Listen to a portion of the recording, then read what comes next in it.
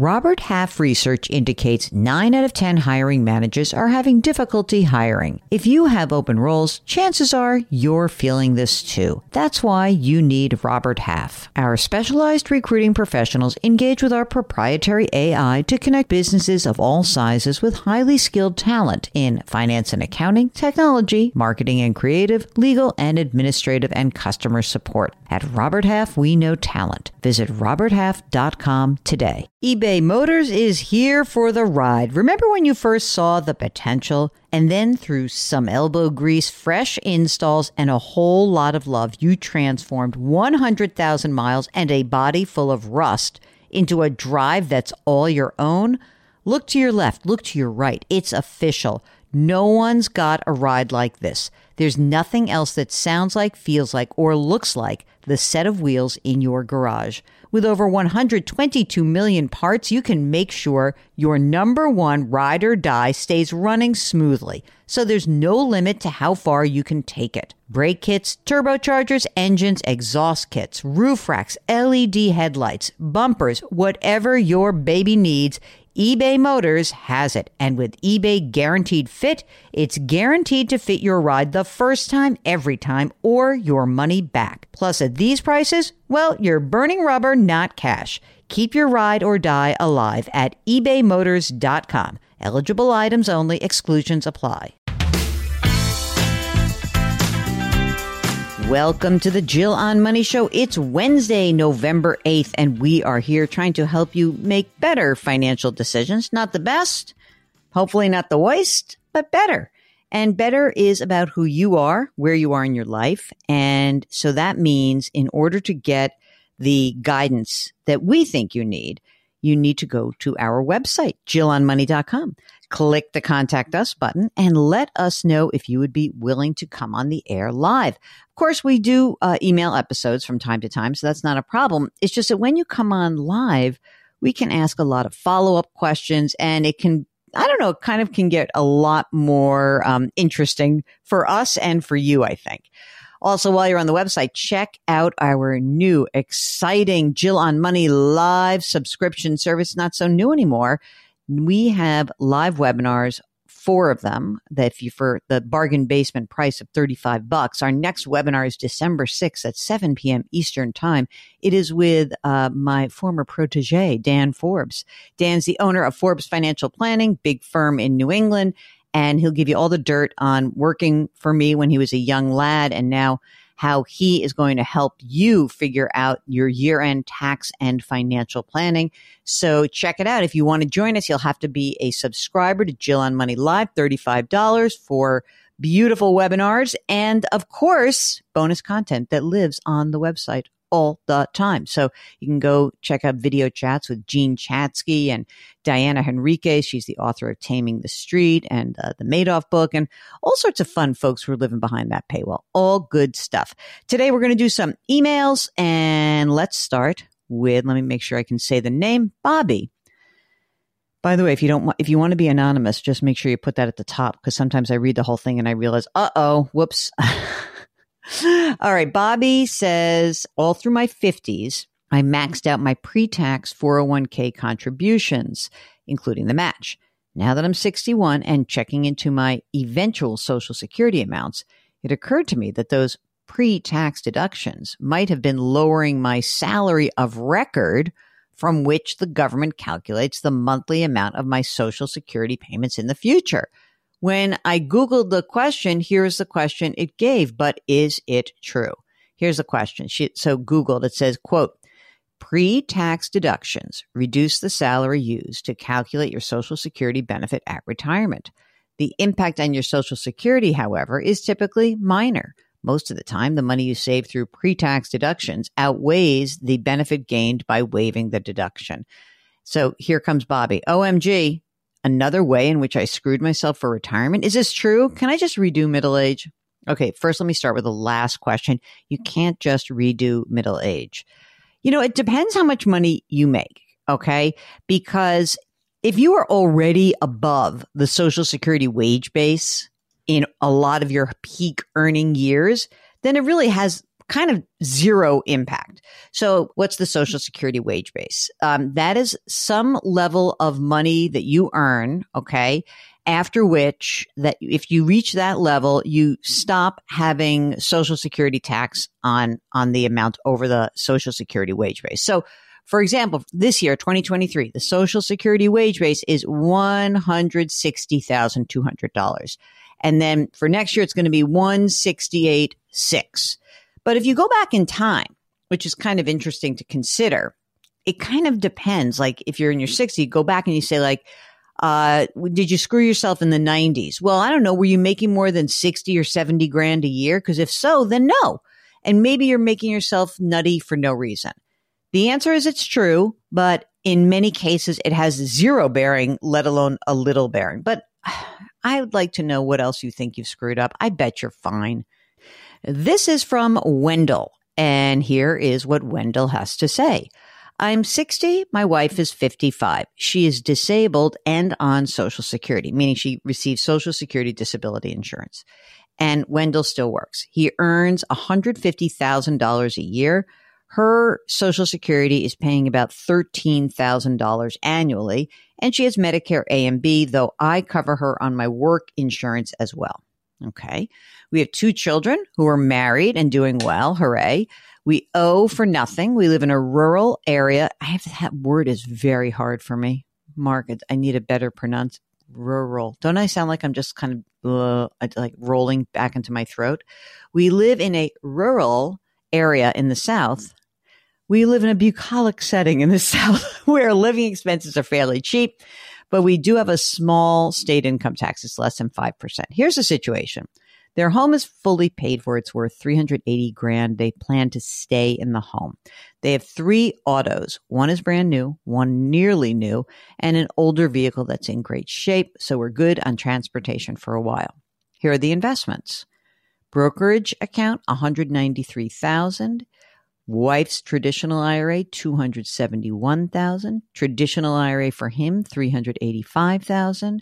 A small Roth for him, and a big 401k for him, $610,000.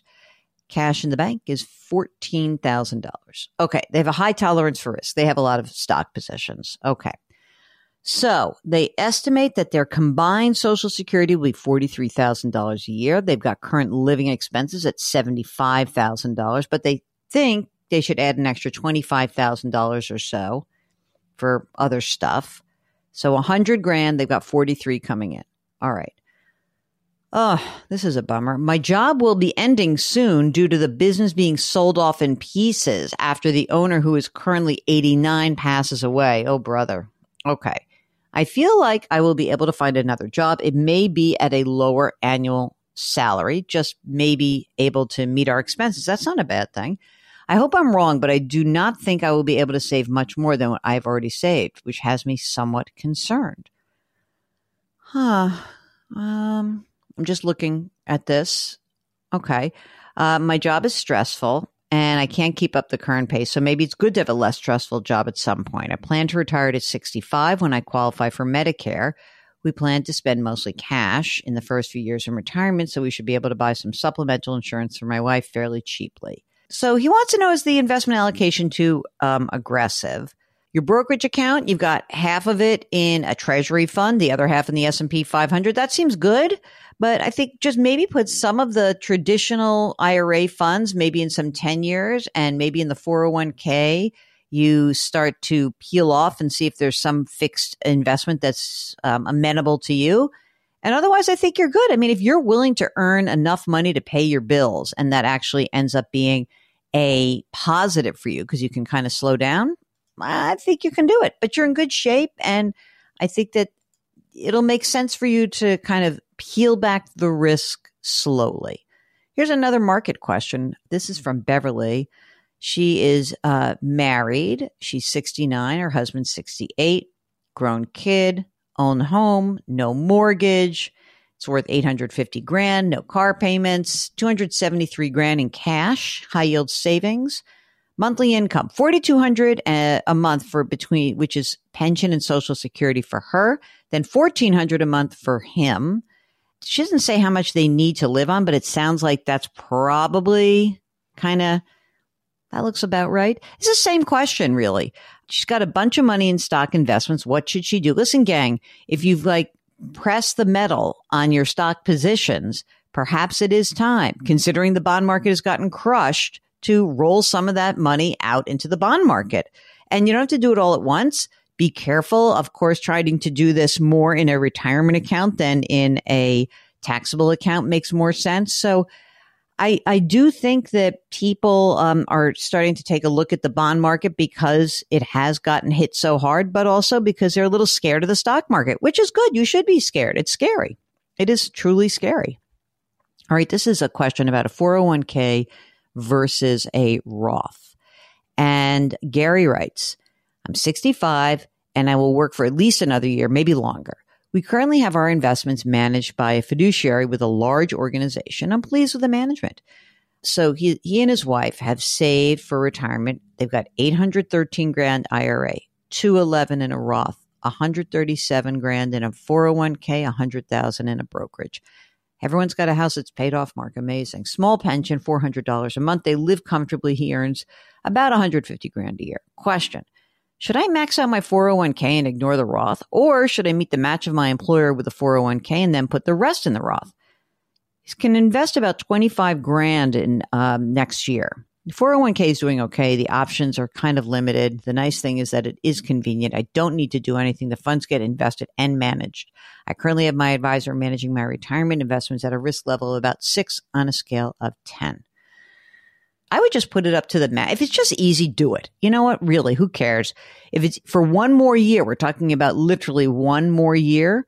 But if you don't mind the bother of it, then put it up to the match and then put money into a Roth and put money into the brokerage and spread it out.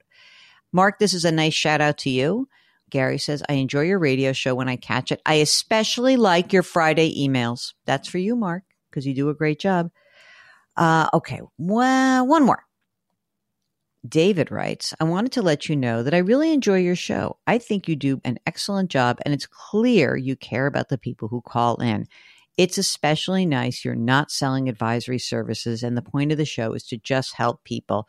Jill has said things I've been thinking, but most advisors won't say, and it's nice to have an unbiased view. I just want to let you know you are appreciated, even if I don't call in.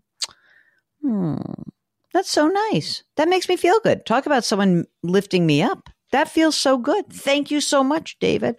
Yeah, I mean, we hawk ourselves a little bit, join us in the community and spend $35 to be Jill on Money Live, but we do not have financial services that we are selling. And listen, I'm a fan of financial services. I come from the industry. I get it. And a lot of people need help. And if you want to know whether or not you're one of those people or you want to run your situation by us, of course, we're willing to weigh in. But there is no issue here. It's not like I'm hiring someone to do it. I just think many times you guys are doing a great job also. You just need another set of eyes and ears to give you the confidence to keep doing it. Okay, so that's all I have to say. So David, thank you so much for your note. Thank you all for listening. This is the show that is built on our relationship with you and building this community. And I think it's very important to me and Mark that we hear you and that you never feel like you are judged. We might joke with you. We might kid you. We might rib you a little bit. But it's all in good fun. It's all in jest and never ill-intended. Always for the greater good. And have a little fun with it. Have a sense of humor, okay? So, very good. JillOnMoney.com is our website. Everything lives there.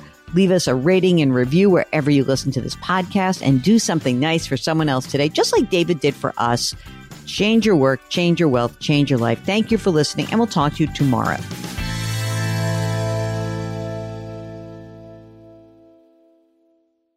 Homes.com knows that when it comes to home shopping, it's never just about the house or condo. It's about the home.